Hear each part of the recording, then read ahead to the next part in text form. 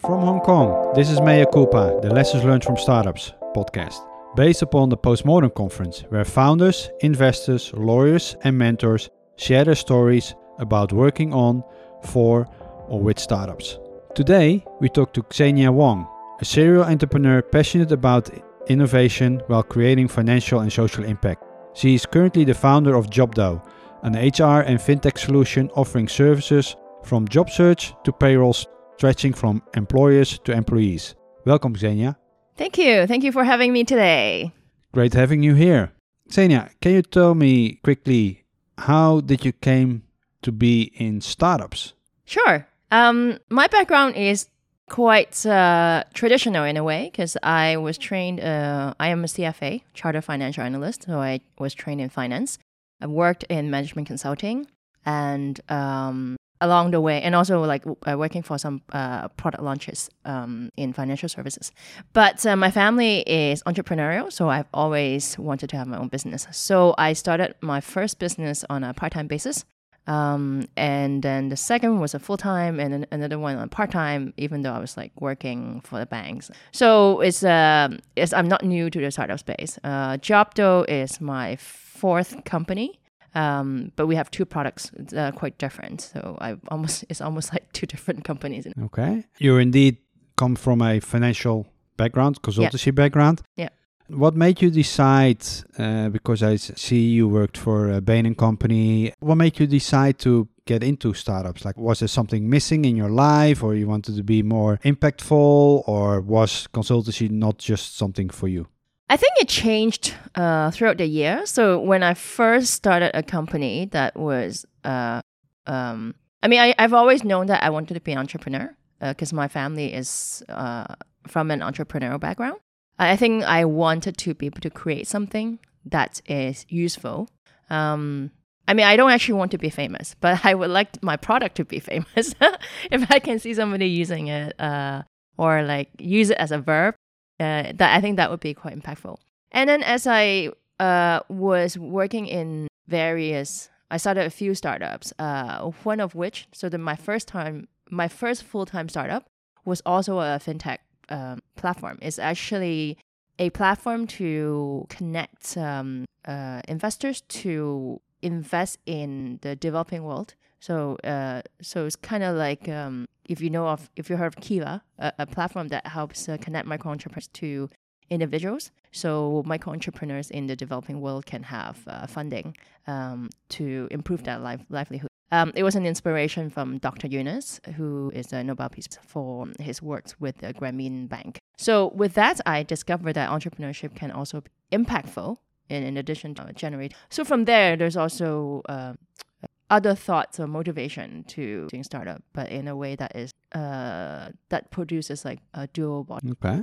What was it for you to pursue something with that impact, with the microfinance developing countries, because it's also reflecting in what you're currently doing, right? Yeah, it's coming full circle. It's pretty funny, actually.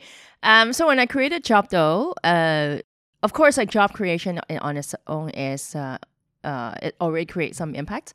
But we were particularly focused on jobs that were targeted at the blue collar when we started. And the blue collar segment is very fragmented, and they don't have the resources to always travel to interviews or pay for the travel to interviews, if you may. And they're always more eagerly looking for work to make ends. So with Jobdo, we actually got feedback from users that, okay, they were actually already working 2 jobs or 3 jobs a day, but then they were able to use Jobdo to find jobs much faster to supplement their income. And that was it was actually quite a shock to me, especially since we're in Hong Kong. I already knew that Hong Kong has the highest Gini coefficient, so the biggest gap between the rich and the poor. But then it was reflecting, our work really showed that's the case. So on that front, I realized that, okay, even in the job creation space, you can still create even more impact than just creating jobs, just connecting people to jobs. And then with our new products, Coupé, which is a product that enables workers to stream their pay, meaning that if you pay normally at the end of the month, which means that you have 30 days of not having cash in your bank account. So oftentimes a segment of people, of workers, would go out and get external financing. So I discovered that to be the case in Hong Kong, but also more so in developing world. And in developing world where there's no, not as such a sufficient banking system, 40% of Southeast Asian population, for example, is unbanked. Our product enables them to get financial services without being charged. Okay. And when you thought of starting up Jobdo, what was your initial hypothesis that you thought like, hey, there is something out there, I have to start validating that and let me start building that? What was the initial hypothesis there? The initial hypothesis was that, so I also run a wine company. And at that point, when I was in the works of starting Jobdo, I saw that in the hospitality industry, where when people need to get some help for events, catering, there's no a central place to do so.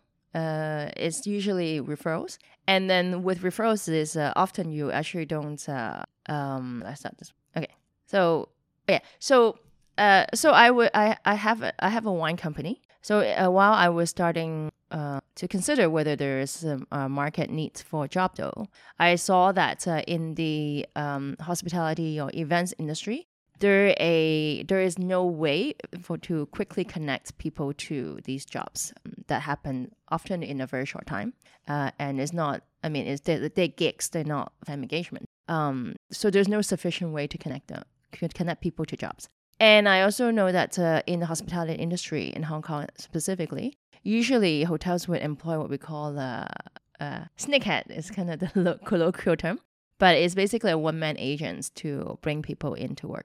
And that process is inefficient and also sometimes can be biased.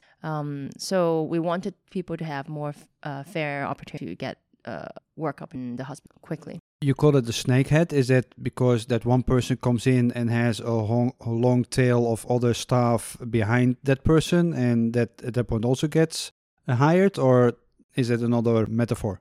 Oh, actually, it's I mean, snakehead comes from smuggling people, right? So I suppose, yeah, because they, I mean, and I think this mode of hiring has been around for at least 30, 40, or maybe 30 years now.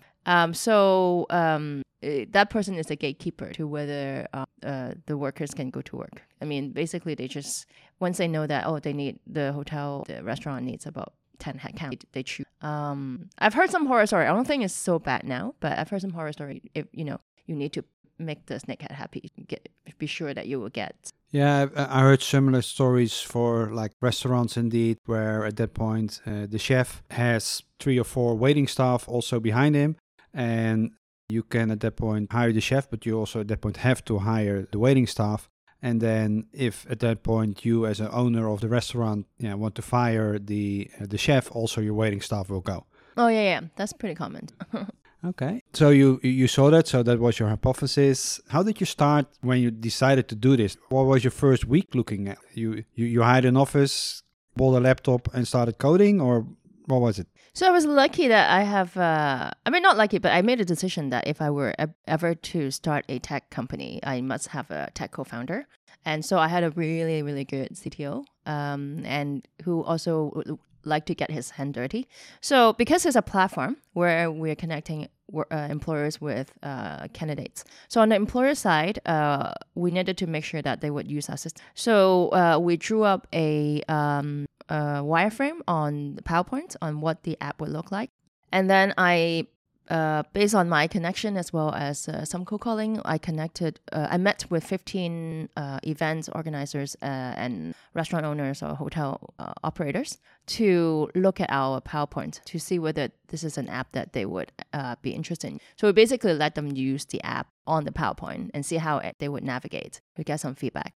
And then on the user acquisition, so the workers acquisition side, so my CTO and I, we went to the government labor center and just stood outside and did surveys. I think we did about 200 surveys.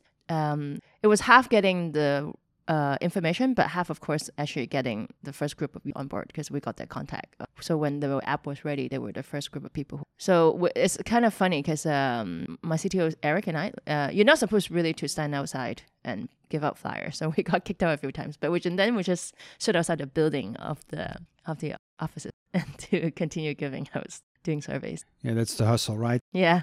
So good experience. Okay. Can you tell me a little bit more, like how did you meet your CTO, Eric? Because quite often what you see is that people are business co-founders that are looking for technical co-founders. And I quite often hear the question, where do I find a technical person? Where do I find my technical co-founder? So where did you get your technical co-founder? So this was Chapter was created because of Google, actually, in a way. Because Google and Chinese University of Hong Kong had a program, had a competition called the Empowering Young Entrepreneur, EYE competition. So the idea is that you have to come up with business idea and then you pitch, and then if you win, you get a trip to Silicon Valley. So long story short is I met Eric in the program, and then we actually won. And then we went to Silicon Valley for a week. Just curious, you met that person in a program, you didn't know him. How did you arrange the agreements amongst you? Like, or did you just started coding and assuming everybody would get like 50-50? Or did you have like a co-founder agreement? Or what was your modus operandi there? Yeah, so I didn't mention there were actually 3 of us. So that we had also another person responsible for design. So the 3 of us did talk about what the shares and the vesting schedule would be, but we did not put anything on paper. And that was the biggest mistake I've ever made. When we won, actually no, before we won the competition, we already, we got Hong Kong Cyberport's, we also got admitted to Hong Kong Cyberport's micro fund. So we got some money. So from there, we decided, okay, it was time to set up a company. So we went to, we registered our company in Hong Kong. Where in Hong Kong, when you do so, you actually have to issue share capital. So officially giving our shares to our founder. But if you go with the vesting schedule, then you're not supposed. There's a period before you can actually get vested, and then you need to basically for 3 or 4 years before you get all your shares, even as founders. So we discussed the vesting schedule and how we should split the company, but we didn't put that in paper, which means that the only legal documents would be what we registered Hong Kong government. So later on, we had some founders disputes, and that almost caused us to close the company because even though at that point no one was supposed to own any shares, because we have not passed a cliff period. On paper, we already split the company. So I would advise to put some sort of co-founders agreements down early on.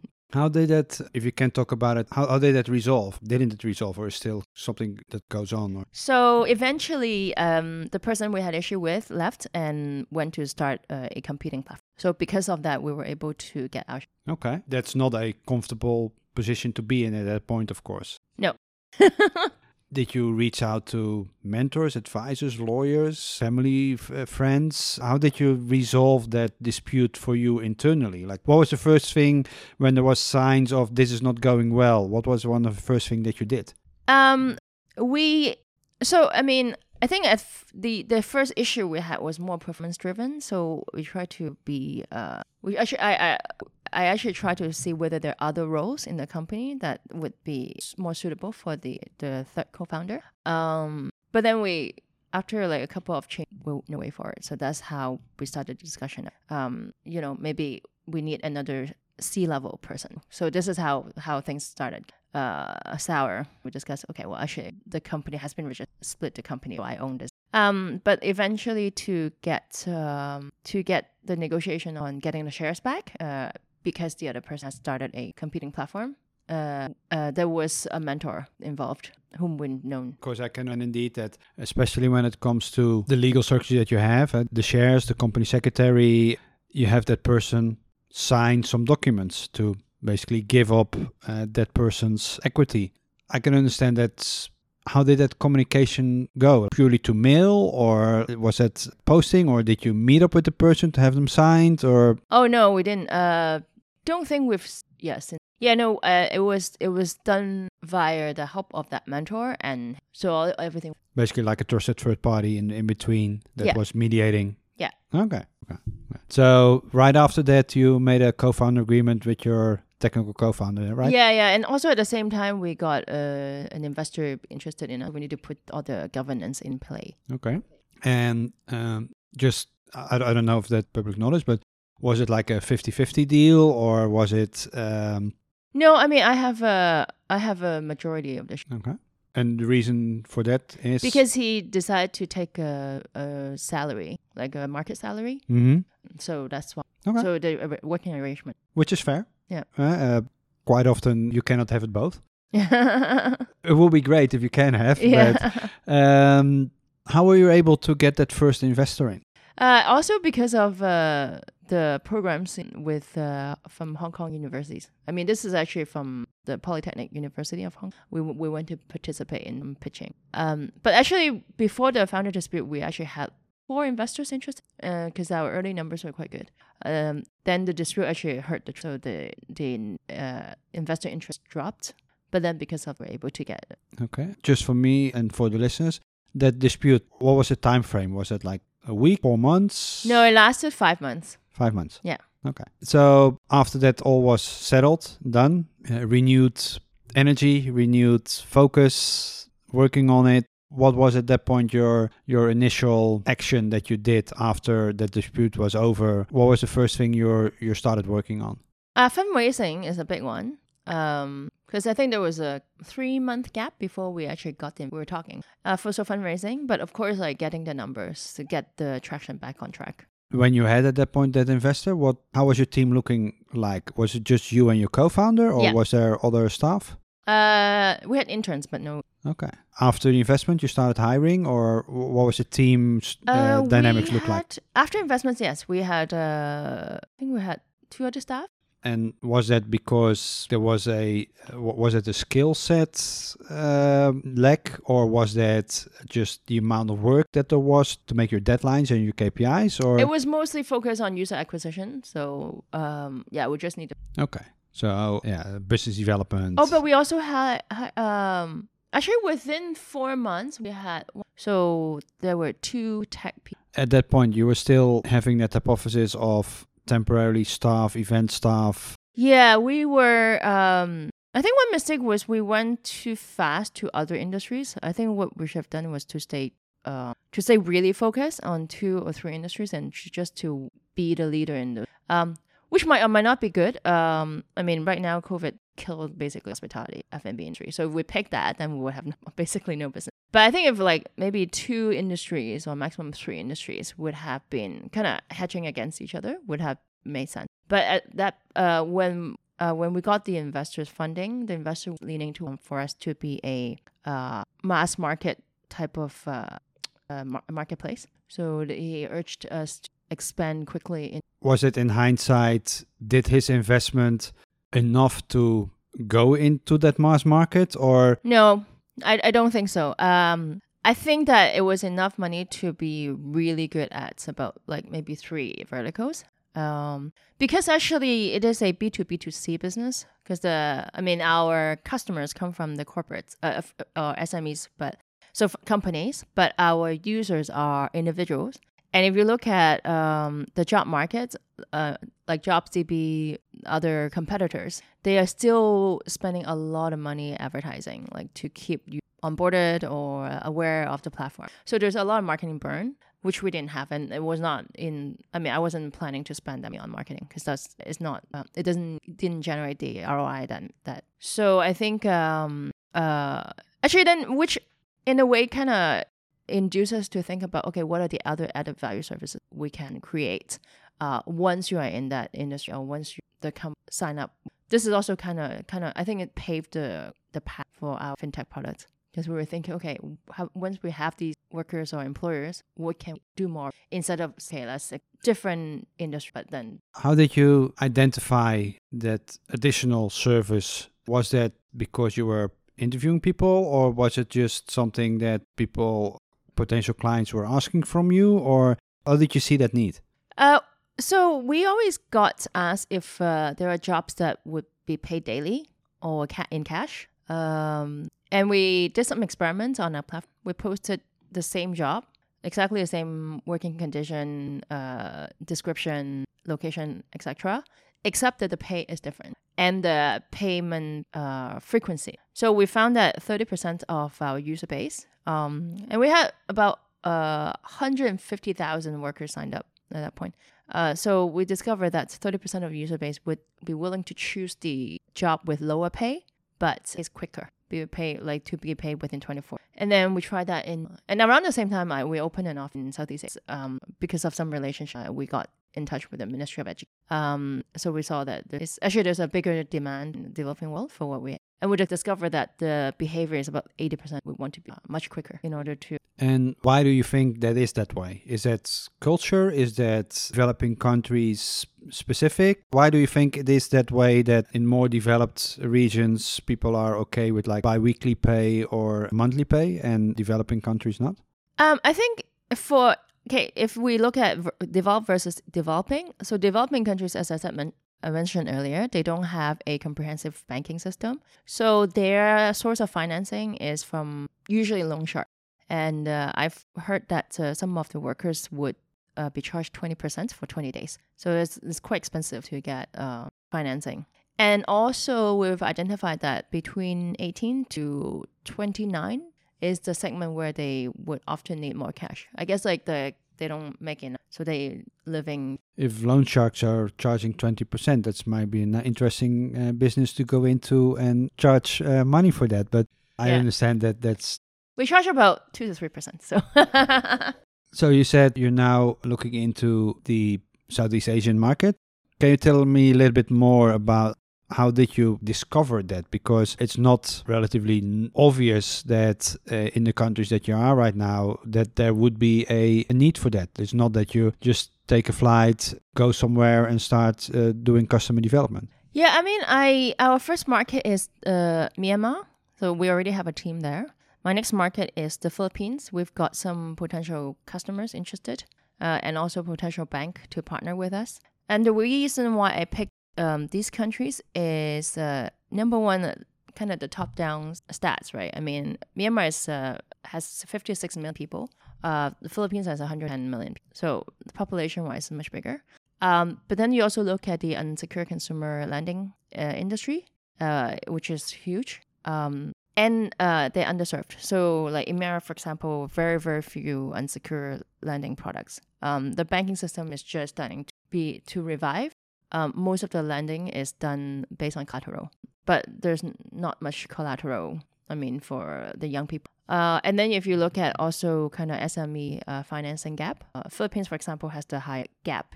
And Myanmar, again, because the banking system is not established, most of the SME should get funded, so they have to. And then when I actually visited these countries, usually we have potential partners on the ground, or people pretty influential in the country. So we're lucky. So in Myanmar right now, if you go to the Ministry of Education homepage, you will find our job portal to be used by students. And that's that didn't come from a connection. That was basically I attended a conference and I went to talk to the office. And very quickly, actually, we got set up. Obviously, now with this COVID situation, and you're looking into expanding into Philippines, also not able to travel into the Philippines. How are you solving that? Well, our expansion plan for Philippines is on hold. We are hoping Q4. But Q4 is already so we'll see. But for Myanmar, because I still have a team there, and we actually just got a new line of financing. So we actually are identifying sectors that are still growing because of COVID or in spite of COVID, and being a bit helping them. Okay. So you're working on that, of course, but also at that point waiting for the travel ban to be lifted to the Philippines to actually at that point execute there. Does that mean that you already have the plan fully written out and ready, or are there still things to do for you to make it actually work? We have a couple of customers interested. So we were just testing and then change the plan. Now, in hindsight, beside of the co-founder issue, what would you say is probably one of the biggest issues that you had to overcome during that 5-year period? I think, like I said, even though we were initially trying to be really focused on I think what we should have done was to really stay in those industries and just develop more value add instead of thinking, okay, we have this industry pretty down packs, let's try to so I think basically try to get more out of or service more of your existing acquired clients or use would be perhaps a smarter strategy. Okay. And always balancing. I mean, for any marketplace, balancing supply and demand is always the truth. And it's true, especially when you're a platform like supply and demand side, of course. But looking at that, would you now say in hindsight, that's because you were pushed to go in there, or it was because of your, maybe at that point, not being strong enough to push against it, or lack of knowledge? No, I think it's a combination. Of course, we were advised to do so. But of course, we were actually also really well covered in the press. Like we were on major television and major newspapers. We've never actually paid for any, but we had a lot of media. And when that comes, people will come and post. We come to use our platform from different. So I think that. I still don't because those are they become edge cases, right? So let's say it's an industry that we've never recruited people to be there. If you only get a couple of demands, you probably want to just drop it. So you say no to them. But if you see a lot more coming, then you try to satisfy those. But I think what we did was, okay, whatever jobs come in, and we'll just try to satisfy the posting. Like find people for those posts. Then that takes away the energy to really focus. So I think it's also partly, driven by kind of doing, but not being able to say no to edge cases. What's next for you? Our fintech product is still quite new. It was just launched last September, October, and it's been doing quite okay during COVID. So we're going to focus on that. We're combining the Jobdo platform with this salary platform into one. So it's still product development, getting more users for the finance, which will help us actually get job portal as well. And how does the team look like right now? We have also about 8 people in Myanmar, Malaysia, and Hong Kong. Just in general, is there any startup advice or advice in general that you often hear going around, but you actually don't agree with? This is an interesting one. There's one that I am still thinking about myself, because I used to say that myself. I think that you need to be really passionate about something to create a startup or doing anything. And then later on, I heard that it's not passion, it's purpose.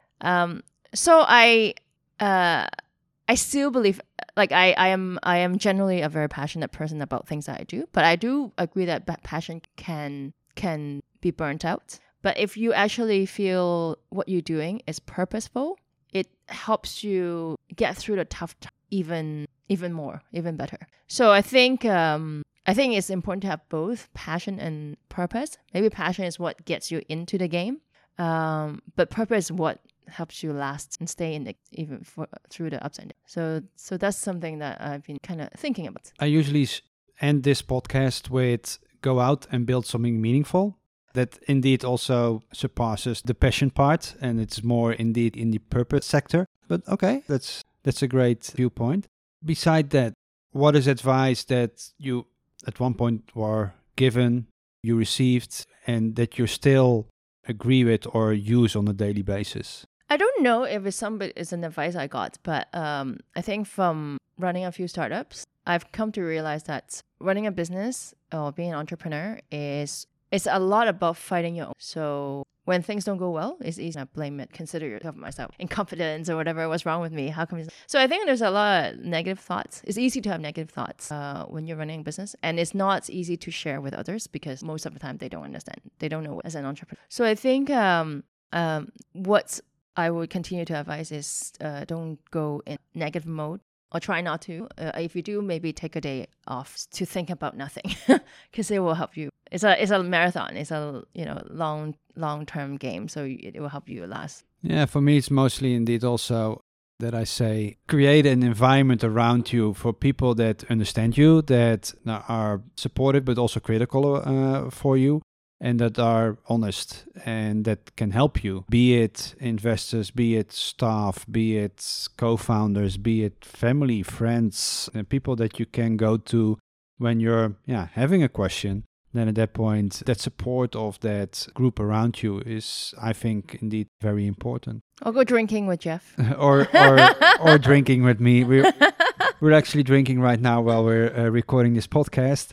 But if there's anything from this talk you want people to take away from, what would it be? What's the one thing that you really want to drive home for people who are listening? I'd say because we are in COVID, this is a black swan event where many things are disrupted and jobs are lost and generally people are not in a great mood. Try still to look on the bright side. Our fintech product, our job product was hit definitely because of COVID, but our fintech product has done quite decent of COVID. So whenever there is crisis, there's opportunity. So I always think that, always try to stay if the outside environment so dim. Don't lose hope. That's a great one. Okay, thank you very much for your valuable insights and sharing of your lessons learned in startups. No problem. Thank you. For the listeners, although the rating system of a podcast is hideous, if you like this Mea Culpa series, you can rate this podcast with 5 stars as a motivation for the makers. We want to thank Mizuho Crowdbrain Hong Kong for being the venue sponsor of this episode, and thank you for Copy Ventures for making this series possible. If you have any suggestions on guests that you want to hear on this podcast, let us know. Tweet to us, email us, reach out to us. We were always listening.